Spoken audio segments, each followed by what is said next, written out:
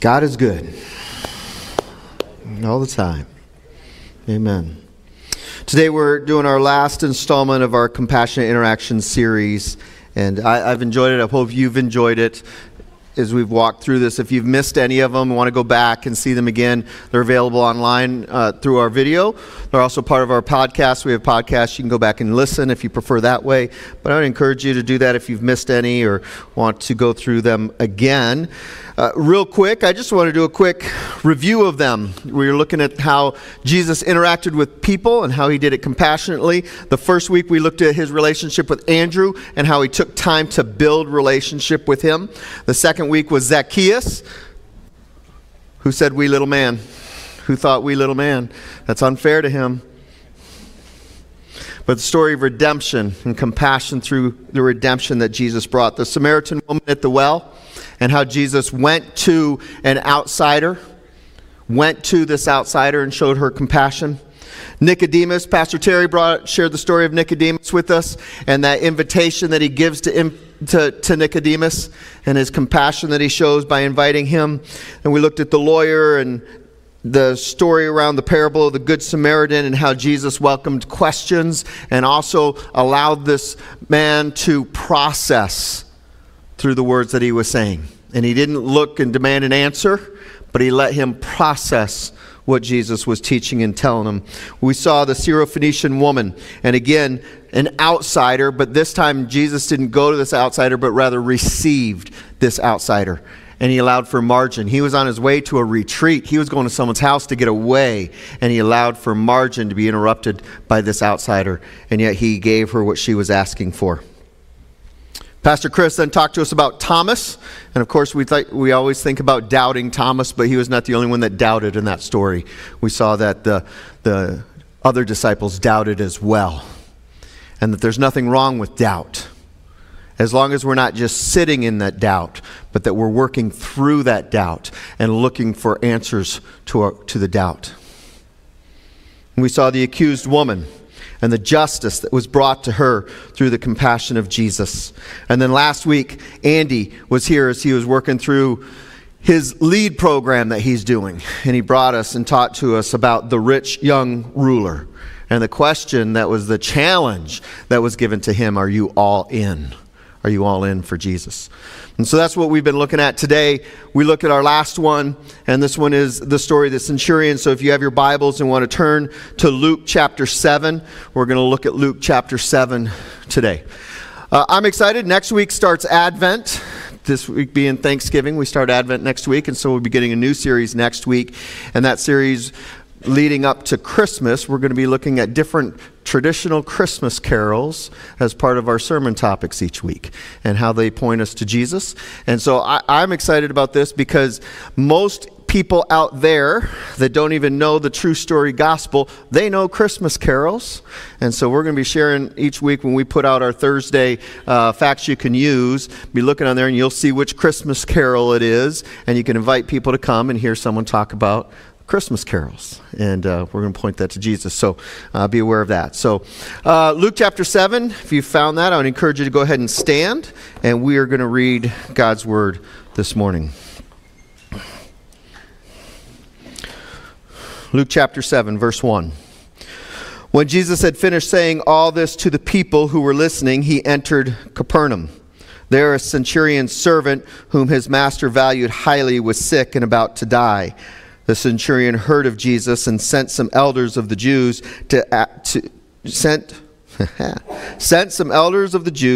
to him, asking him to come and heal his servant.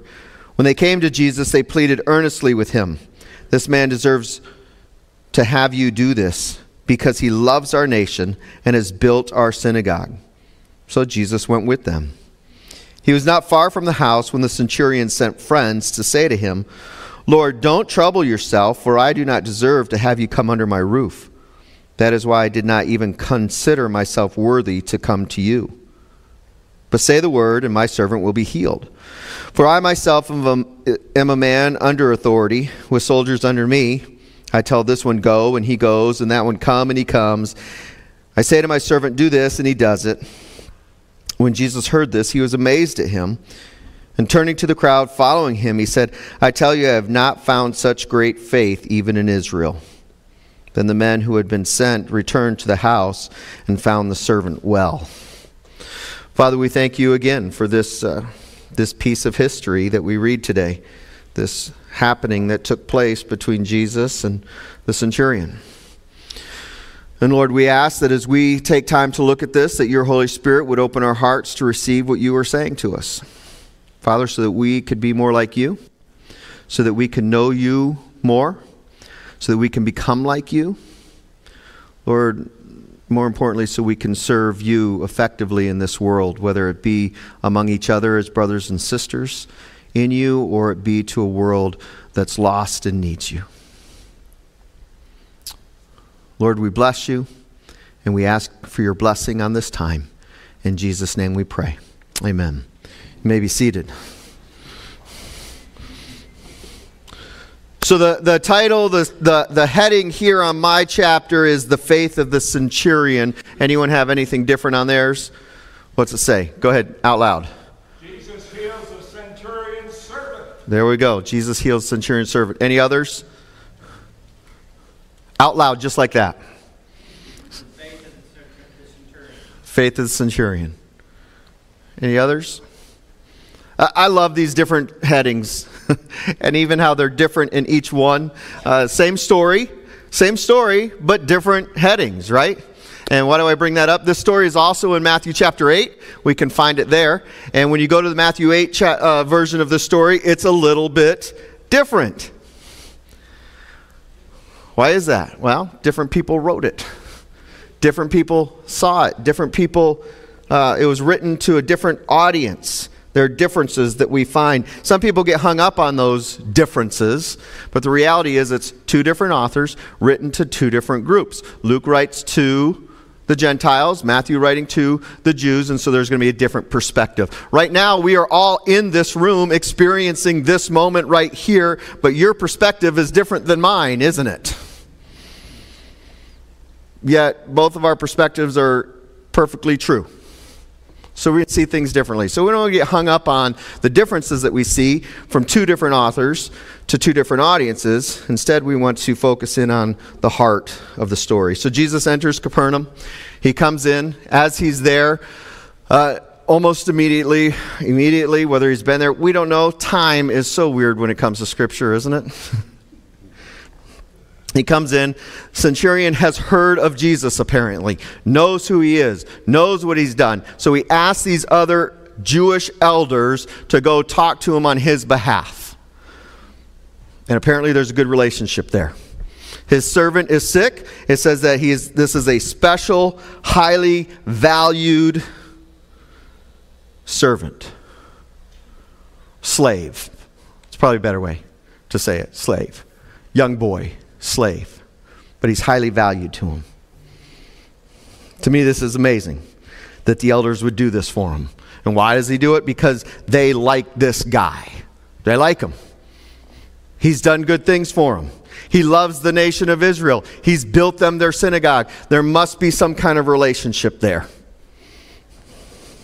Jesus is amazed by this, that these Jewish elders would come and speak on his behalf, so he goes. He says, okay, I will go. On his way there, other friends come out. So, I don't know, was there a crowd? How loud was this crowd? They heard Jesus coming and finally said, hey, you know what?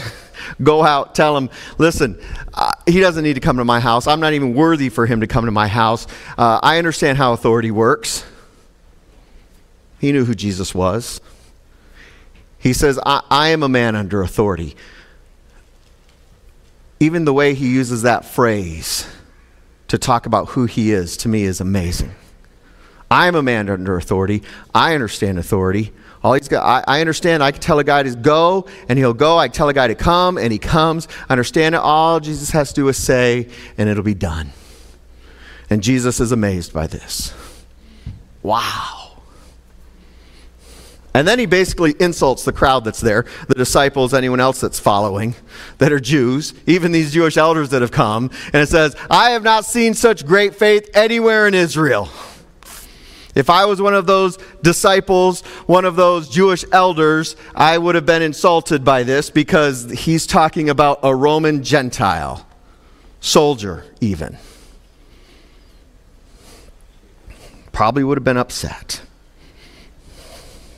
This is the second time Jesus talks about great faith, and we talked about the other time with the Syrophoenician woman. Both Gentiles. One a man, one a woman. One of great stature, one of probably lesser stature. Yet they have one thing in common, they have great faith. So what do we know about the centurion? We don't know a lot. This is the only story that we see this one in. Maybe this is the centurion from other stories. We don't know. Chances are probably not. But centurion means he was responsible for how many men? 100 men. Responsible for 100 men. I would guess that you have to be pretty good at what you do to be put in charge of 100 men. Anyone agree? Anyone here want to be in charge of 100 men? That's some stuff right there. He's sensitive to the Jewish faith. Maybe a proselyte. Maybe he's converted. We don't know. But he's sensitive to it. He's put money towards it. His enemies, these Jewish elders, they speak well of him. They don't come to Jesus. They don't not go to Jesus when he asks. He goes. So this guy, he's well liked. They speak well. He has great friends that want to help him. He shows great concern for his slave. Great concern. I imagine this guy's a big heart. Slave, Pais, P-A-I-S is the Greek word used there. Young boy. We don't know how old this guy is. How long would it have taken him to become a centurion in the Roman army? How old would he have been? Maybe this is maybe he sees this kid like a grandson in his family. I don't know. But he means a lot to him. Think of the person that you, what are the words? Highly value. Wouldn't you do about anything to get that person well if they were sick? I think that we see that this man is generous. It says he loves the nation. He's built a synagogue. I don't think that's very cheap. So he's generous. I think he's humble. In the Matthew story, it says that he begged for him to heal him. He did not demand it. Responsible for 100 men, Roman soldier. Do you think he could have demanded it? Instead, he begs. I think it shows his humbleness, his humility. We're talking about a man that's humble. He says, I don't deserve to have you come under my roof. He understands who Jesus is. And he says, listen, I know who I am. I know who you are. I don't deserve to have you come to my house. So I think this guy's humble. The third thing is, he says, I'm a man under authority. Wait a minute. I thought he was over 100 men. Right? Wouldn't a guy normally who's over 100 men introduce himself as, I'm over 100 men? But instead he says, I'm a man under authority. I think we're talking about looking at a man who is humble. Yet he understands authority. He understands authority. Let me ask you this question. Does our current culture here in the United States, do they like, just yes or no, do they like authority? Okay, this group right here, do we like authority? Wow, you guys are real. Well, the first service, they were all like, mumble, mumble.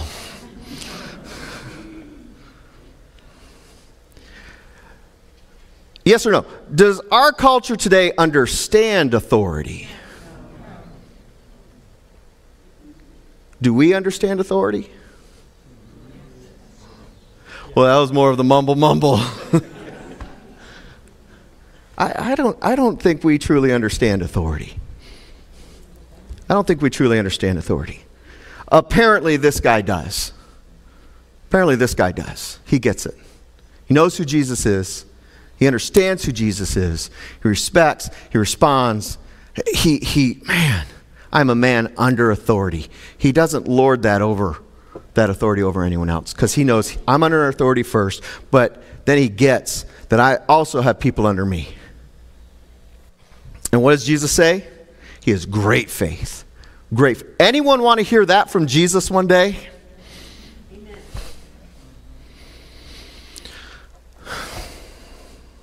Hey, I got to this part a little bit quicker than last service. Usually when we've done this previously for other ones, we kind of set it up to where we read the story, we kind of retell the story, we look at kind of the character of the person, and then we say, what do we learn, how Jesus interacts with this person. But in looking at this story and reading and processing, for me, I couldn't help but say, man, we can learn almost as much from the centurion in this story as we can from Jesus. And so I've got 3 things that we learn from the centurion and 3 things that we learn from Jesus. So that's 6 points in about 9 minutes. You ready? Hey, it's better. I only had 7 minutes in the first service. What do we learn as followers of Jesus from the centurion? First thing is this. He recognized the authority of Jesus, and we need to do the same. We need to recognize the authority of Jesus.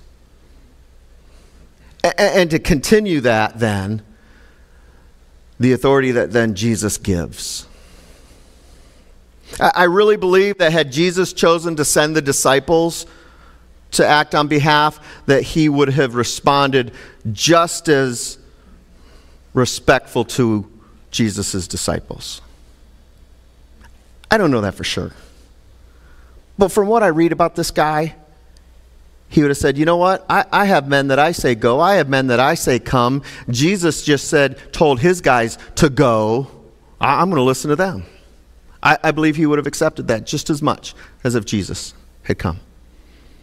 Matthew 28:18. Then Jesus came to them and said, all authority in heaven and on earth has been given to me. How much? All.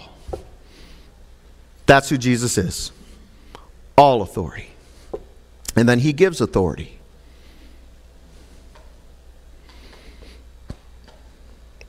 Hebrews 13:17. Have confidence in your leaders and submit to their authority because they keep watch over you as those who must give an account.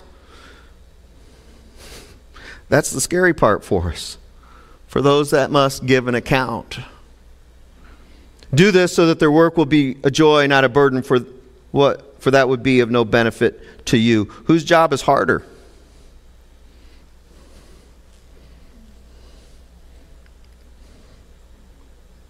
We recognize the authority of Jesus and the authority that he gives. Second thing we learn from the centurion is to walk in humility. James 4:10 says, humble yourselves before the Lord, and he will lift you up.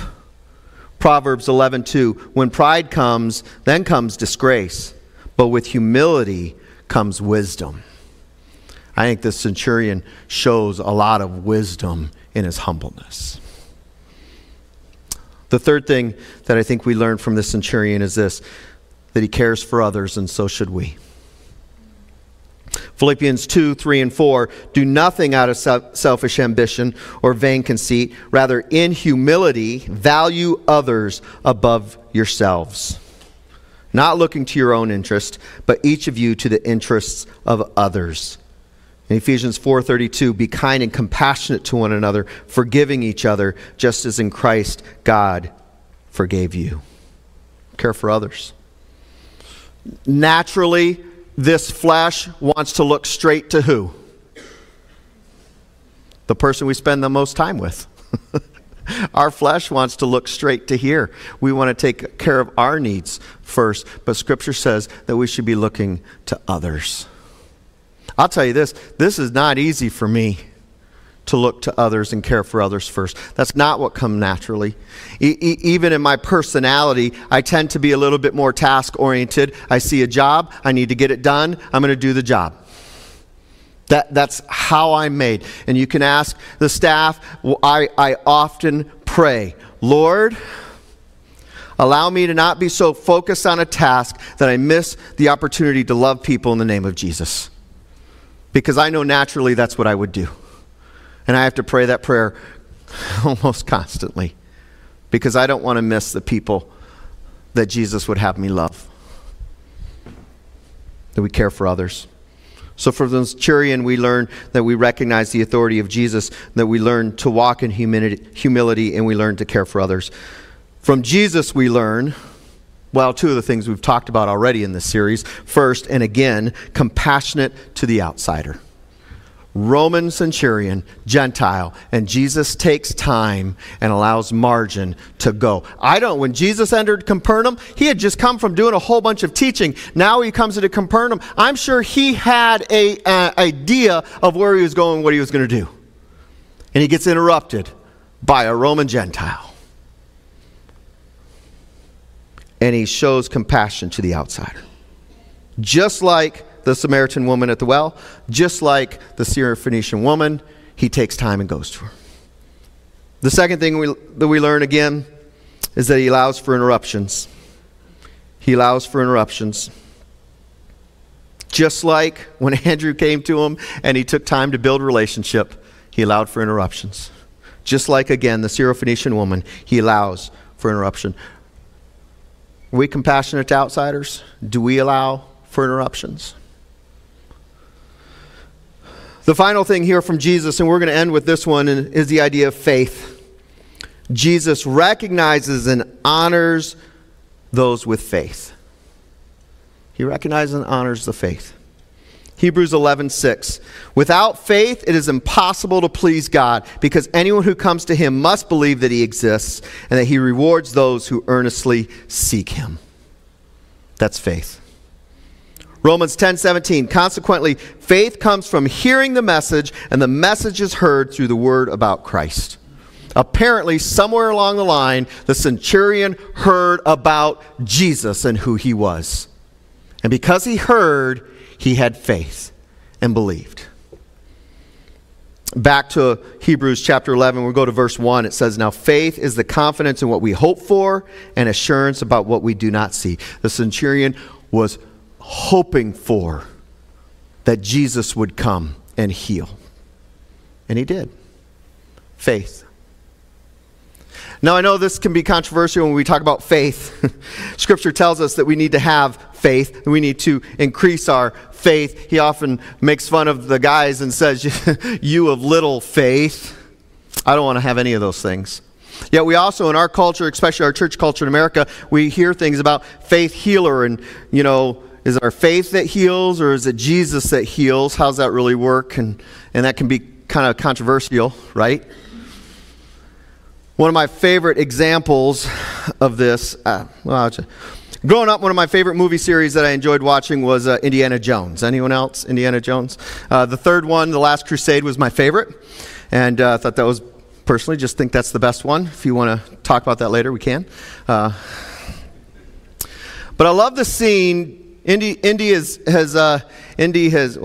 the dog's name. Junior has had the book. He's studied. He'd gotten to the place where his dad had gotten. He'd gotten to the lion's mouth, lion's head, and he had to take the leap of faith. You guys, if you've seen it, you know where I'm at? From his perspective, coming out of the cave and this huge crevice in front of him, he had to take this leap of faith, and it looked like this was too far to go.